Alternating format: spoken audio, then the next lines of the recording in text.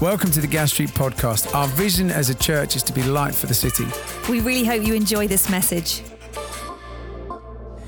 Good morning, and what a joy it is always to be with you and sharing around God's word. Shout out to everybody online. Thanks for joining us. And if you're visiting or it's your first time here, firstly, welcome. We're so glad that you'd take the time to come and spend with us on a Sunday morning. You could be anywhere else, but here you are. Look at you guys, front row, looking fresh, just ready to hear from the Lord.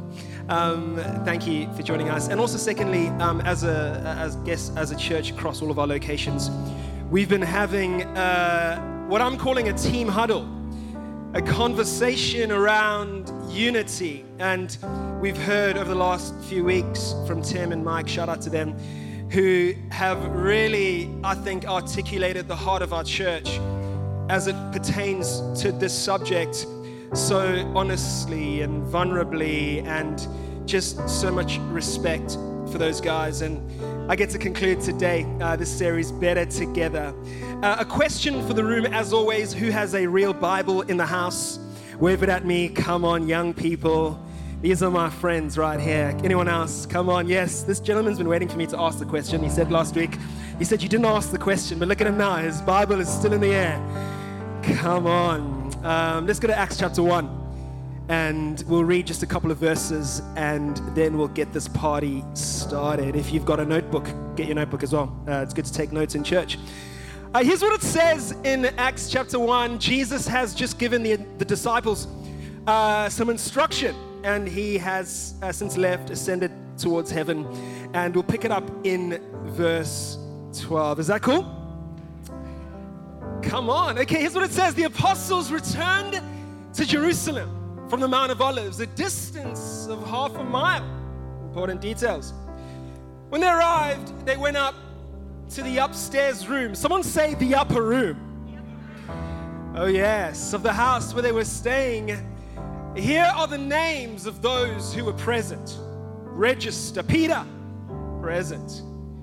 John, present. James, Andrew, Philip, Thomas, Bartholomew, Matthew, present. James, son of Alphaeus, present. Simon the Zealot, Judas, son of James. They all met together and were constantly united in prayer, along with Mary, the mother of Jesus, several other women, and the brothers of Jesus. I want to take a few moments just to close out this series, Better Together, really talking about how we do together better.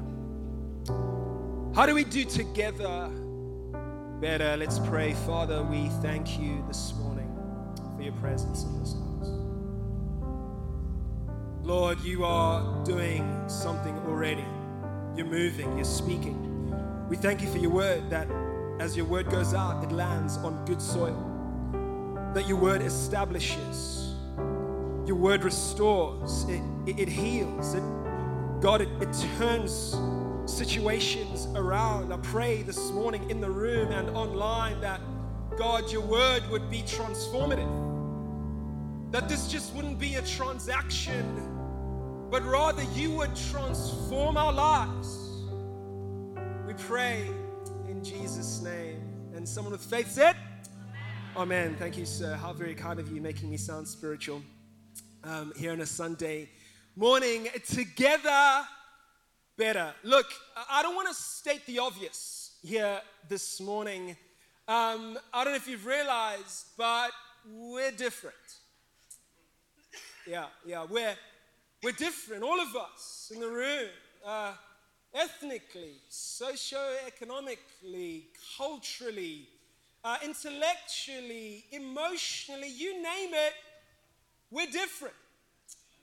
We've all been raised differently, with different values and expectations placed on our lives that have informed how we see the world, perhaps, and how we go about our daily lives. We're different. I grew up in an African household. Most of you did not, okay?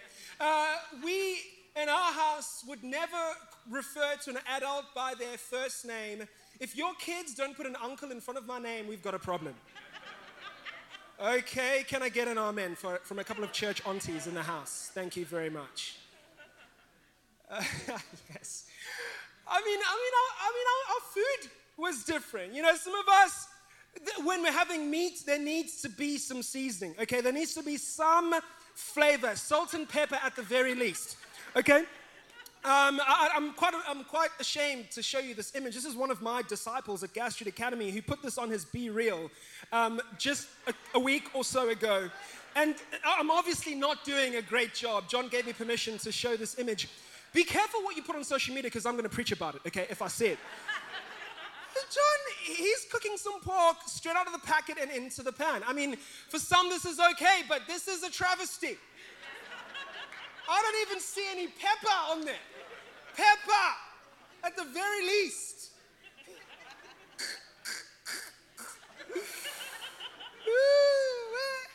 We're different. Discipline. I mean, some of you discipline your kids very differently. So I experienced discipline growing up. Some of my friends, you know, they grew up getting sent to the naughty step, you know, to think about their behavior. Any parents do the 5-second countdown? Anyone in the room? 5 seconds yet? 1, 2 of you. 5 seconds to think about your behavior, that's a blessing. A time out. A time out. The only time we had was to run when we were naughty. I'm telling you, less on my childhood traumas. Are you getting the sense that we're different? I mean, at school, when the register, we just read a register just now in our text. The register was traumatic for me. My full name is Ditebucho Sibongakonke Mpanza. And so you can understand that when it came to my name at registration time, it was a bit traumatizing. You know, I'd hear Matthew Stewart, present. Friends of mine. Ross Holly, present. Andrew Randalls, present. Anthony Fisher, present. And when it got to my name, there's always a pause, you know. I'm here, ma'am. I'm sorry. I'm like apologizing, you know. I'm like 11. But we're different. Look at the disciples in our text this morning.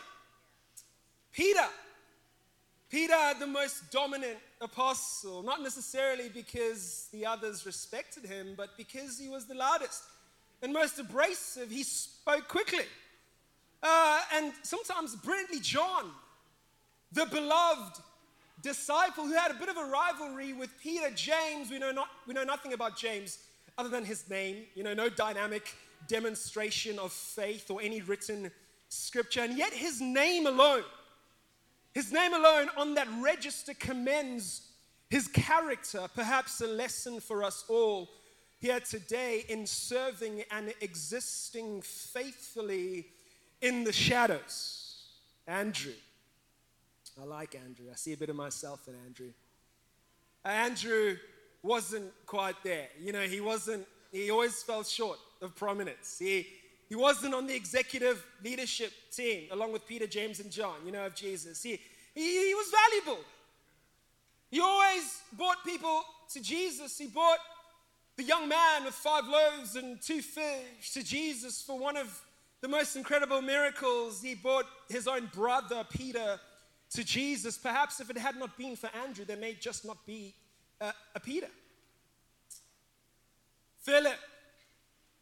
1 or 2 Philips in the room here for sure. You know, Philip had good faith.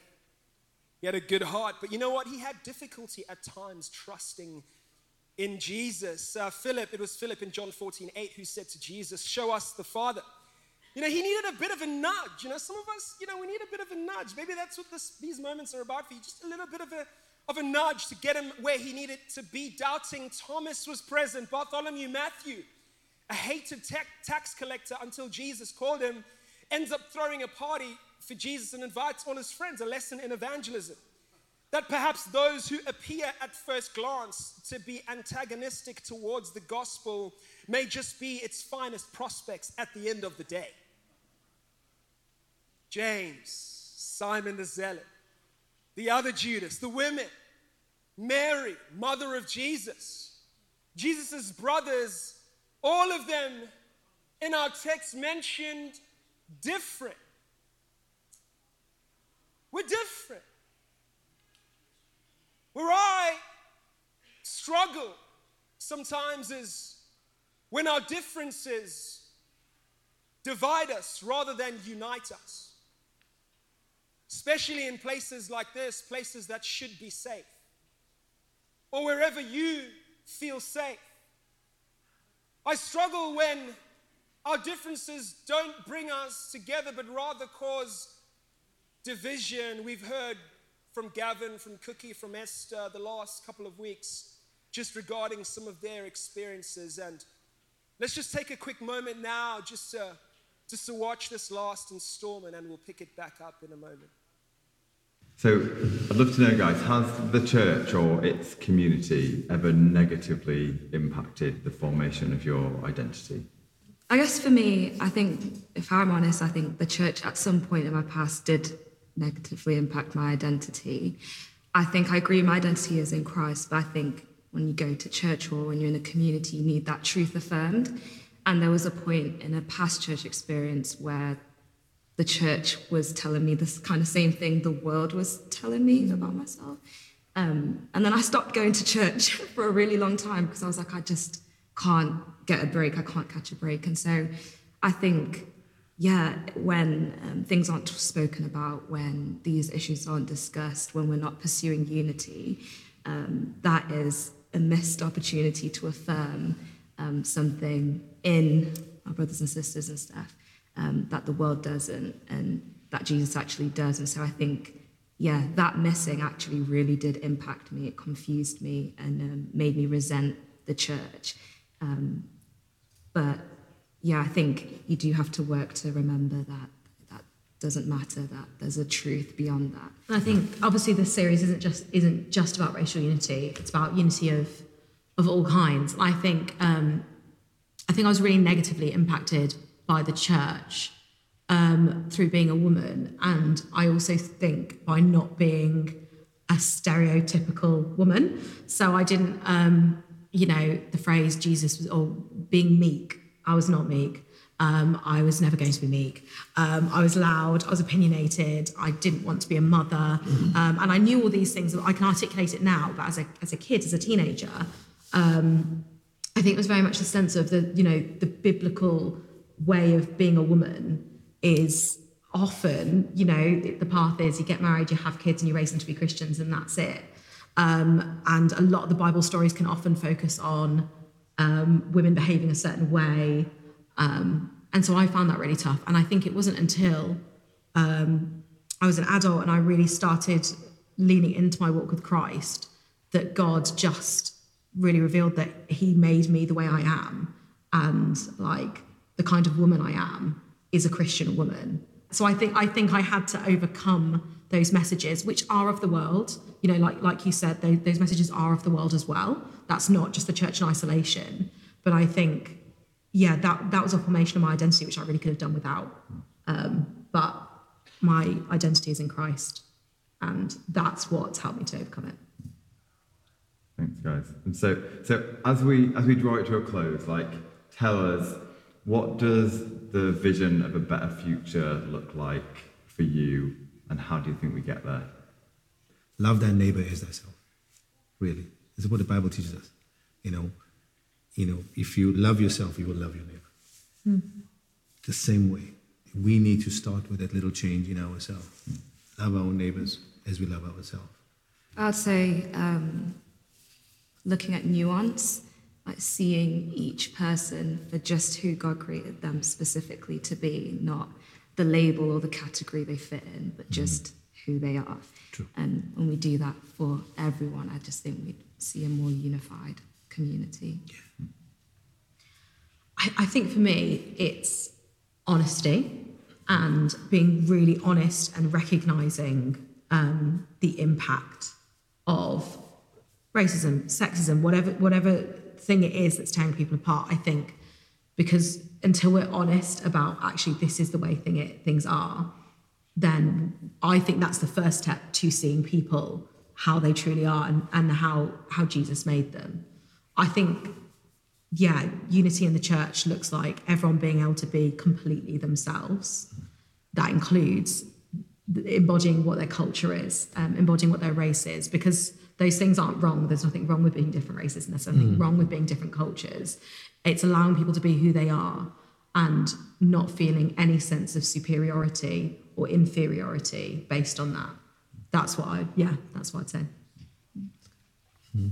Thanks so much, guys. Really appreciate all your input. These conversations over the last few weeks haven't been an easy watch, because in one way or another, one has to deal and face some of the stuff. Whether I'm buying coffee at a coffee shop or whether I'm walking into a restaurant, I don't know, because I'm wearing a cap with my wife, whether I'm on a leisurely afternoon run. Even just yesterday, I run past a gentleman who looks at me up and down as though to suggest, what are you doing here? But you know what? I don't want to give a lot of airtime to what divides us. I'm more interested this morning in what unites us. I want to shine a light and put a spotlight on what can bring us, the Church of Jesus Christ, together. Jesus gave the disciples an instruction in Acts chapter 1, in this chapter, verse number 4. He said this, he says, "Do not leave Jerusalem until the Father sends you the gift he promised." As I told you before, John baptized with water, but in just a few days, you will be baptized by the Holy Spirit. And there they were, in the upper room together. A strange mixture of humanity.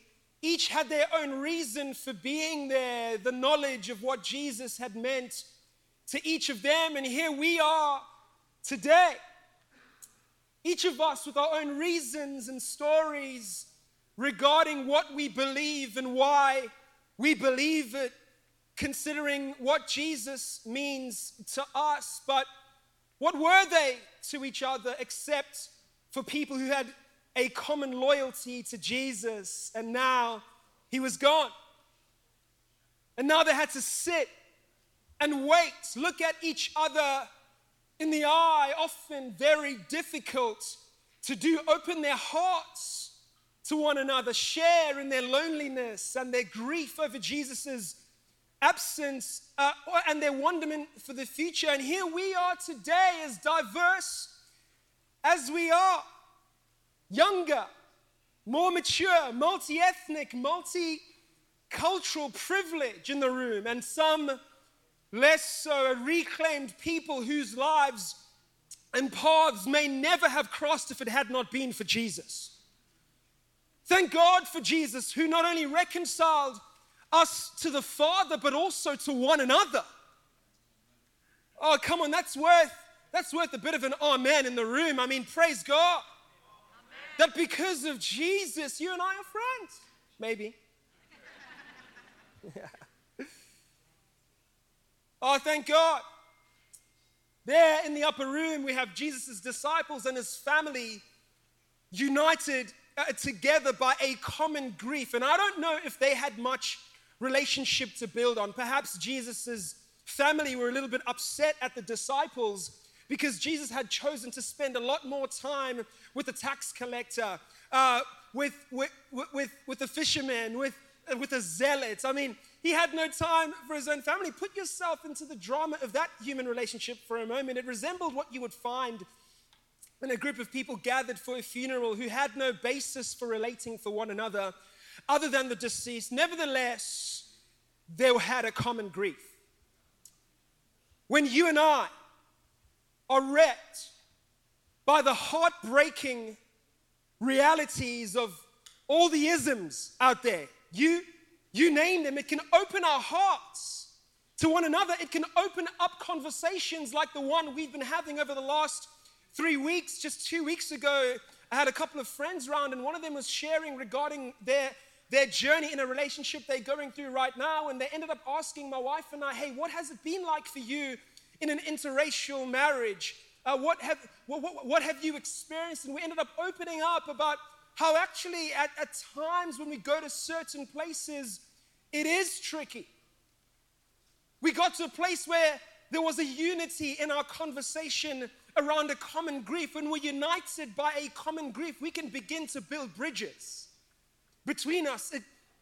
It can put conflicts between friendships into perspective. Mutual need, purpose, and pursuit can break the fabric of memories that hurt, of what we have said or done to one another. In the upper room, there was a shared hope that galvanized them, that brought these people together. Jesus said that he would be back.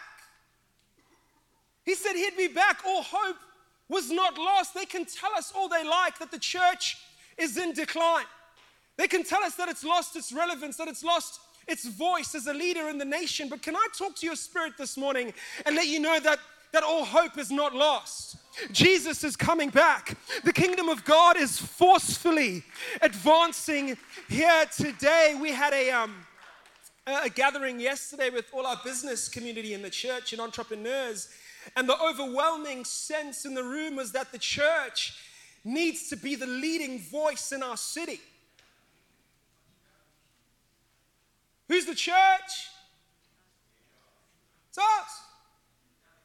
The leading voice in the city, an overwhelming sense. I encourage you this morning. He's the Alpha. He's the Omega. He's the beginning and the end. He's the victorious one, the frail thread of anticipation. And each one of those people in that room was woven into the strong bond of unity, perhaps the frail thread of, not frail, I guess, judging by the sense of the presence of God in this place here this morning, of hope and anticipation, perhaps will be what will form a strong bond of unity between us, the church of Jesus Christ. Acts chapter 17, just a few chapters on, there's a remarkable verse where Jesus' followers are described by their enemies as the ones who turn the world upside down. I mean, can you imagine the description of a place like this, that these people, they turning the city upside down? Jesus said to his disciples in John 13:35, your love for one another will prove to the world that you are my disciples. Your love for one another, not how well you can get up and articulate and not what a great musician you are, or not what a great space you meet in on a Sunday morning, the fact that you can beam out to the four corners of the world. No, it's going to be your love for one another that is going to prove that you are my disciples, that is going to speak of your unity. How do we, the church, get to a point where our togetherness is our testimony, where our diversity is our distinctive? One of our values that we pride ourselves on at Gastric. This is what makes us who we are. How do we do together better? How do we do it? I don't have all the answers, but perhaps firstly with one accord. Just perhaps all the disciples with one accord. Verse 14, this phrase is found 11 times in the book of Acts. It's made up of two words that mean same and mind. The phrase speaks of people sharing the same mind or thinking like-mindedly. It doesn't refer to people who all think and feel the same way about everything. That's impossible. But to people who set aside personal feelings and commit themselves to one task. They all met together and were constantly united in prayer. Constantly united in prayer is a strong expression because it speaks of persistence in prayer. How's your prayer life going in 2023? Just checking it. Just being a good pastor. How's your prayer life going in 2023? Contrary to the view of some, they were not praying for the baptism of the Holy Spirit. They hadn't been told to pray for that. They were told to wait for it. They were told to wait for the Spirit of God. They knew it was coming. How would we pray if we knew that the Spirit of God was about to hit this room in 10 minutes? Online, how would you pray? They prayed. The coming of God's Spirit depended only on God's promise. But while they were waiting, they prayed. What are you doing while you wait? Are you worrying? Are you having arguments all across the place? What are you doing while you wait? Are you losing sleep? Are you overthinking, creating solutions in your mind that will never exist? I don't know. Why don't you get yourself busy? All the energy you're spending. Overthinking, worrying. Why don't you, learn a new skill. Learn to play the guitar or something. And all the energy you and I spend, they praise. They that wait on the Lord shall renew their strength. Look, I don't want to bang on too much about prayer because we had an incredible weekend on prayer just a few weeks back. But I do want to highlight that the primary characteristic that marked their life together was prayer. Pastor and author A.T. Pearson said this: there has never been a revival in any country that has not begun in united prayer. And no revival has ever continued beyond the duration of those prayer meetings. If you don't attend a prayer meeting at least once a month, let's set the expectation low, I don't know what you're doing. Our prayer meetings need to be electric. They need to be on fire because we need revival here. We must prepare for a fresh outpouring of God's Spirit by united, consistent prayer. They have turned the world upside down. It has to have been with one accord. They had to have been united. Was it perhaps devotion? I mean, what a boring word. I mean, who wants to be devoted? Could it have been devotion? Some lessons from the early church, Acts chapter 2, verse 42 to 47. All the believers devoted themselves to the apostles' teaching, to the word. They devoted themselves to the word of the Lord. Devotion means to have a love, a loyalty, and an enthusiasm for something. They were willing to be taught. I don't just say, hey, grab your notebook, grab your Bible, just because it's a cool thing to say before I preach, but because I recognize and I realize that we need to fall in love, and we need to engage with the scriptures. We need to write down the thought that may just change the trajectory of our lives. We need to be active listeners. This isn't entertainment. This isn't a show. This isn't a transactional. This isn't a transaction. This is transformative. Woo! The Lord wants to infiltrate our lives, our minds, our souls, our spirit, but we have to engage. The church needs to engage again and say goodbye to casual Christianity. There's nothing casual about this. People are dying and they don't know the Lord. That ought to upset us. There's nothing casual about this. They devoted themselves to fellowship. They not only had a mutual affection to each other, but a great deal of mutual conversation with each other and to sharing in meals. They took all occasions to meet. Wherever you saw a disciple, you would see at least one more. Kind of like Medicine Bakery in Birmingham. You know, if you want to find a Christian, go to Medicine. They're probably there having a donut right now. If you want your faith to be lifted. But I wonder this morning, it says this, a deep sense of awe came over all of them, and the apostles performed many miraculous signs and wonders, and all the believers met together in one place and shared everything they had. They sold their property and possessions and shared the money with those in need. When was the last time your friendship cost you something?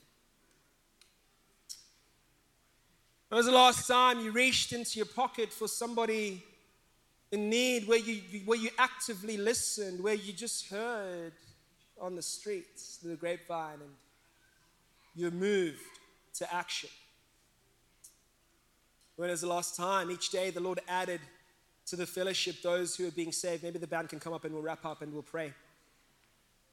When was the last time? Devotion isn't about how we feel on any given day. As my younger brother Tato would say, it's fundamental.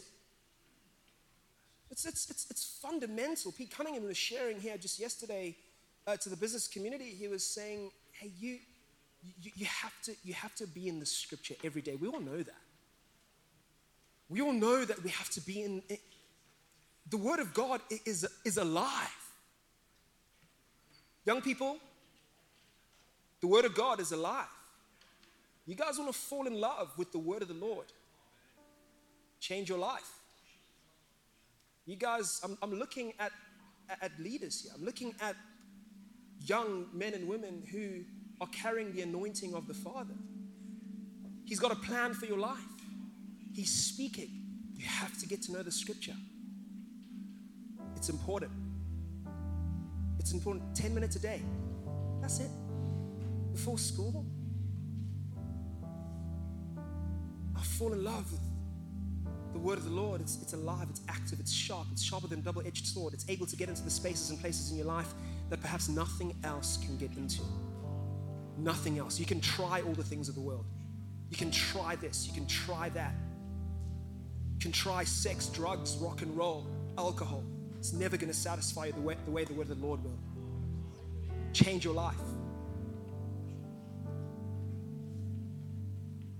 Just stand up, come on. Gaswood Youth, just stand up, come on. Let's just pray for you right now. Let's just not wait till the end. Let's just do it now. Yeah, any other young people around? Just, can we stretch our hands towards the young people?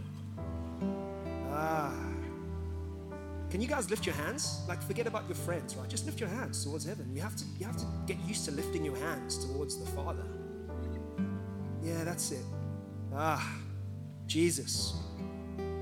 If you're a young person online, this is you too. Lift your hands where you are.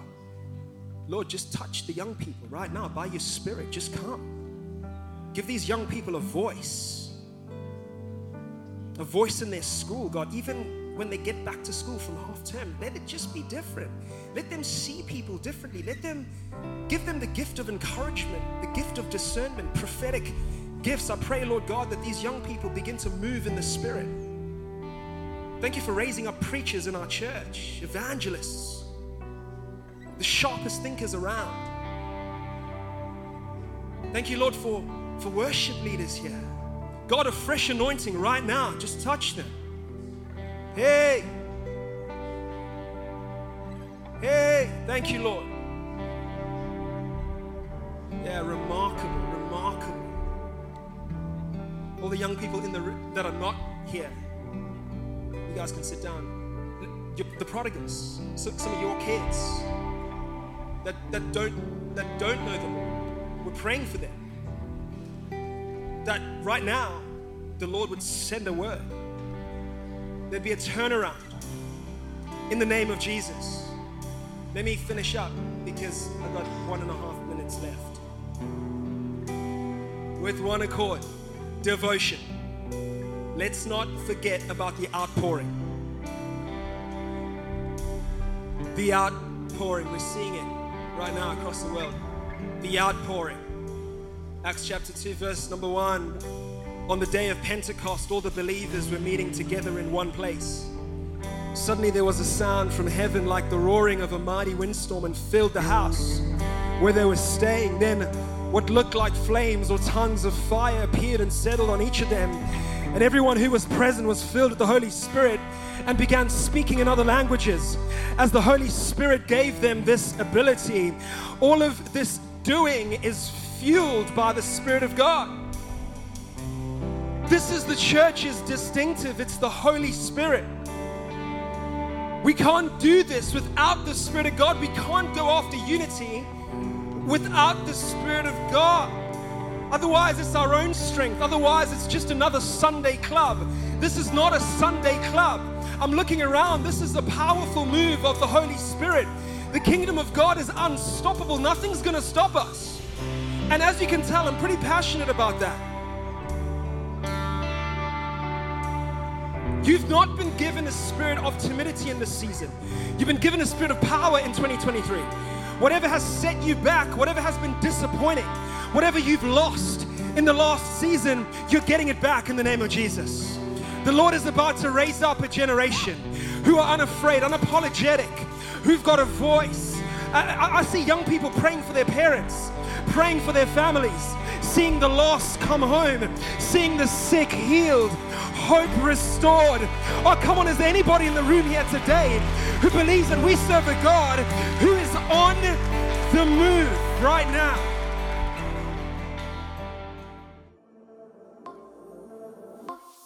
Thanks for listening. To hear more messages like this one, make sure you subscribe so you don't miss out. If you want to find out more, visit our website, gasstreet.org, or follow us on Instagram at Gas Street Church.